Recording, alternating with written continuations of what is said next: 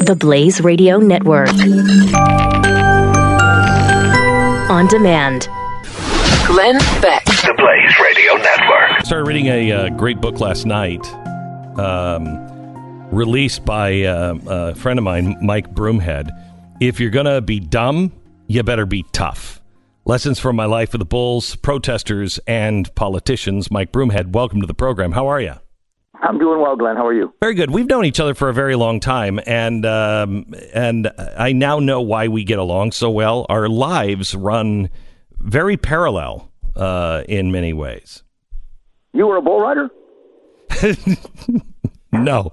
Okay. I mean the dumb part. Yeah. and My mother used to say that to me growing up. Yeah, that was one of the most consistent phrases. What was that? That was one of the most consistent things my mother said to me growing up, is if you're going to be dumb, you better be tough, because I was very often both. So I what I didn't realize is that you left home at 15 years old, lived on your own. You had an alcoholic father. You were a military guy, bull rider, contractor. You've led a really tough life, which I think gives you different kind of insight onto, what the average person might be thinking about things. So can I ask you about two things? What do you think the average person thinks about what happened yesterday with North Korea? I think the average person is impressed that an American president was able to get Kim Jong-un to sit down at the table. I don't think the depth of politics, whether it was the agreement Bill Clinton signed in 94 or candidate Obama saying he would sit down with him, matters to the average person. The average person looks at a year and a half ago, this person was firing ICBMs over Japan and threatening America, saying he was going to kill us. And a year and a half later, he signed an agreement agreeing to denuclearize. I think the average person just is surprised in the change in North Korea. So one more question on just the way things are handled. Dennis Rodman was on TV last night, and he was crying. And he was like, I saw this coming, and nobody would listen to me. I mean, this guy will make peace. And I actually kind of felt, a little bit, I felt kind of bad for Dennis Rodman. Not that I think he got that and was the reason why he went over, per se, but he may have played a role in any kind of peace that may come our way. Yeah, but I don't know that was the intent of having Dennis Rodman on television. I think that might have been the lack of seriousness that we're going to see from some of the cable news networks, and just how significant this was. Instead of having a foreign policy expert on, someone that's been invested in studying the North Koreans since the deal was made in 94, and having somebody to talk about the ultimate significance, and then no offense to Dennis Rodman, but he's wearing a pot.com T-shirt. I know. And crying on, and I think maybe that was just what turned out to be. I, like you, was sympathetic to Dennis Rodman, but I think they put him on there because they don't take this seriously. So, Mike, what is happening? What do you foresee? I think the average person feels used and abused. It's why we're all lashing out. We feel like nobody's listening to us. So what's on the horizon? What's coming our way with media and socially? Well, as it's interesting. One of the things I've learned the most, and I wrote about in the book, is taking advice from good people. And, when I learned to ride bulls, I learned from a guy that was a world champion. I work out in the gym with a guy that was a professional bodybuilder. And credit to you that when I remember the first conversation I had with you, I said, I'm in way over my head. and you helped me along because I wanted to go to somebody that is one of the best that's ever done it. And I think that what lies ahead is people are seeking out truth tellers. It's not so much about hearing what they want to hear. They want to hear the truth. And I think that they know the truth when they hear it, and they know they're being lied to by people with a political agenda. And so I think in the future, people are going to be seeking out the truth as opposed to just the things they want to hear. So let me ask you this. People say that, the Donald Trump people are so stupid they don't hear the truth. I think they do. I just don't think that they think the truth on the other side is any more truthful. And so they have to pick between these two, and they just believe better shot with him than doing it the way we've always done it. Would you agree with that or not?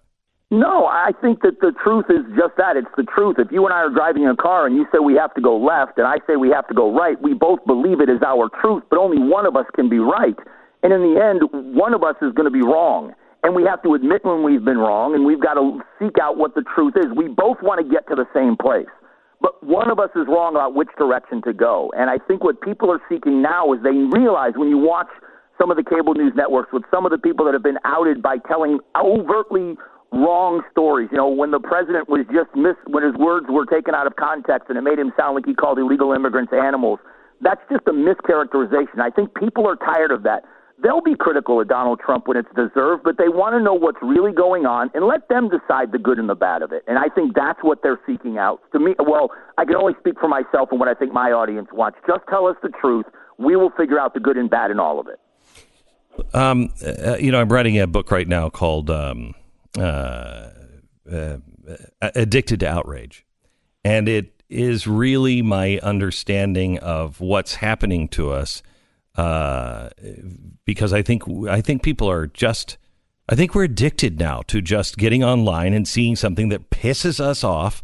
And we're just getting this adrenaline and cortisol hit, especially if we respond in social media and say nasty things. You talk about your dad. I mean, I was reading last night. I mean, Dad didn't seem like a very nice guy, an alcoholic. And you hold him responsible, but not responsible for your life in any way. Right. Absolutely. And you know, it's funny that a lot of the things that I write about in the book are self-inflicted. The fact that I was kind of on my own at 15, and then, you know, I've worked my entire life. I regret now not getting a college education. Now that degree, to have the discipline to do the coursework, that haunts me. I wish I had done those things. Those were self-inflicted. I was so angry at the world. I was lashing out in my own way. But that's on me. That's not on anybody else. So what did you learn from your alcoholic dad that is applicable today? I think that whatever's going on around us, we have the ability. I think we have the responsibility to live a life that is still good. All of us have it in us. It's not where it's all the cliche. It's not where you start, it's where you finish. I had people around me that loved me. I have my brother's, the one that's surviving and is my true hero. He's a police officer. He is my true hero in life. There are people in my life like you. There are people in my life that have looked out for me in times when I had very difficult times going on. My mother is a saint as far as I'm concerned. And instead of focusing on those people, I chose to focus on the anger. I would say what I learned the most from my father was, in spite of what's going on around you, there is good that you can reach for if you just want to reach for the good. You see your mom's a hero, but you didn't feel that way early on. Oh, early on, my mom got smarter the older I got. Early on, my mom and I, when I was a teenager, when my father left, I was just the classic rebellious teenager and was out on my own and out all night, and she was telling me to go to school, and I didn't want to go to school. So she was the disciplinarian, and I just didn't like it. But I don't know that I'll ever live long enough to apologize to her enough for what a great person, what a great influence she's been in my life. Talking to Mike Broomhead, author of a book just released today, If You're Going to Be Dumb, You Better Be Tough. Lessons from My Life with Bulls, Protesters, and Politicians. You say that everybody has three things to offer the world. What are they? Money, talent, and time. What? Money, talent, and time. And all of it to differing degrees at different times in our lives. We have three things to offer the world, and we decide how we're going to give those three things. And how does that apply to me or everyday life or you or anybody? Listen, it's funny because when I wrote that down, you were the example that I talked about when we wrote this because I've been with you. One of the things I still talk about in the air is that trip we took down to McAllen, Texas, where the people your audience gave so richly to help that humanitarian effort. And I look at that, there are times in my life where I used to complain about my busy schedule until I traveled with you. I'll never complain again. But, here I am at a time in my life where I've never been as busy. So time is very valuable to me.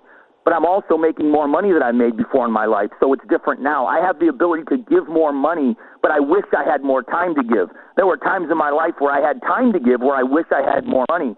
And the talent that I have, my ability to go and MC for the military, the Marine Corps Scholarship Foundation Gala, or the things I do locally in Arizona.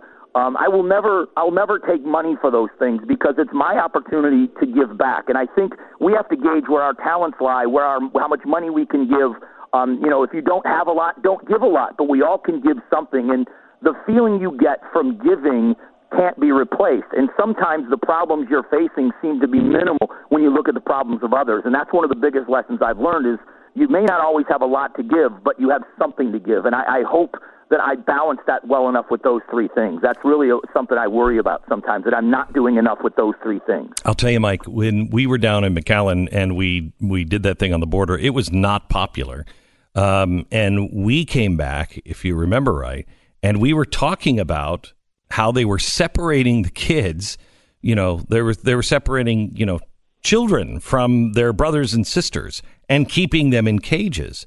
And no one would listen to us. When you saw the tweets come out a couple of weeks ago, where the left was saying, "Look at how Donald Trump is treating," and they turned out to be the pictures that came out right after we were there, how'd you feel? Well, it came out in the Arizona Republic story, so it was a local story too. I have pictures on my phone still, and I don't know if you remember this moment, but I remember it forever. They were giving us a tour of that facility, and we went into what was like an army tent. And there was we pulled the curtain back, and there was a little boy that couldn't have been more than 7 years old, sitting on a cot, holding a doll, like a Woody Story doll that someone had given him. And that's what they explained to us. This is usually where the kids break down because they're in such commotion from when they bring them over and clean them up and give them clothes and feed them and medically screen them. There's so much going on. It's when they're in solitude that they begin to realize they're all alone. And that still haunts me, that we're a part of something so politically divided that allows for things like this to happen. These are people. These are children. And we will fight the political battles and not look at the human element, and which was such an eye-opening weekend to spend that time there. I'll never forget it. And I'm in a border state, just like you are. It's a big issue for us, but we can never forget the human element of that. Mike Broomhead, thank you so much. Author of the new book. It's released today. If you're going to be dumb, you better be tough. Started reading it last night. Really good read. Really well done, Mike. You should be proud of this book. Very good. Thank you so much. Glenn Beck. The Blaze Radio Network.